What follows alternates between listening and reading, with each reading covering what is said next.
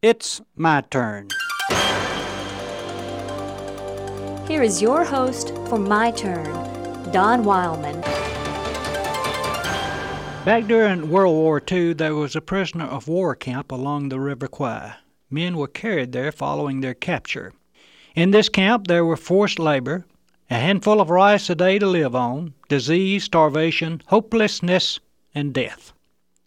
Trapped in this situation, the prisoners forgot their humanness and became more animal than human. They became selfish, stealing from their comrades' food and belongings. After one died, the others would jump like vultures to get the dead man's meager valuables.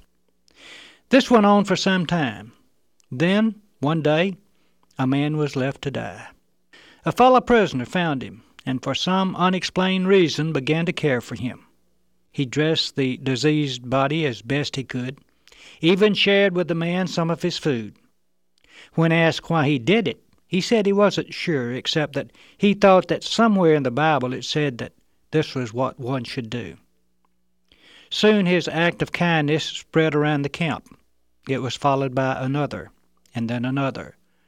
Before long, the camp had been changed from a hell on earth to a camp of help and hope. Selfishness was replaced by selflessness. Greed was replaced by gratitude, and stealing was replaced by sharing. The gradual transformation came to a high climax one day. A group of men at work as a detachment had finished their day's work and were preparing to return to their quarters. When the guard counted the shovels which the men had been working with, he counted one too few. He faced the men and demanded to know who had hidden it. No one spoke. He again demanded that the one who had hidden the shovel step forward. No one moved. He then drew his gun and shouted that he would kill the whole detachment if the guilty one did not step forward. The men sensed that he meant it. Soon one soldier stepped forward, saying that he had taken the shovel. The guard beat him and kicked him.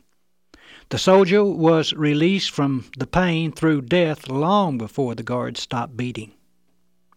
It was an incident which, if it had happened just a short time before, would have ended with a whole detachment being killed.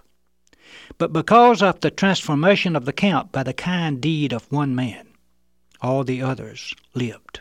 We are surprised how far one kind deed will go toward healing the wounds of sickness, both physical and spiritual.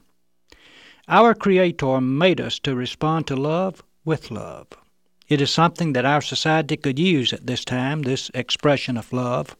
How powerful is the power of love? Well, when they returned to the camp, the guard counted the shovels again. There were none missing. He had miscounted before. The man had not taken the shovel. He had lied for love. And still somebody says the Galilean's way is out of date. This has been My Turn with Don Wildman, a production of the American Family Association.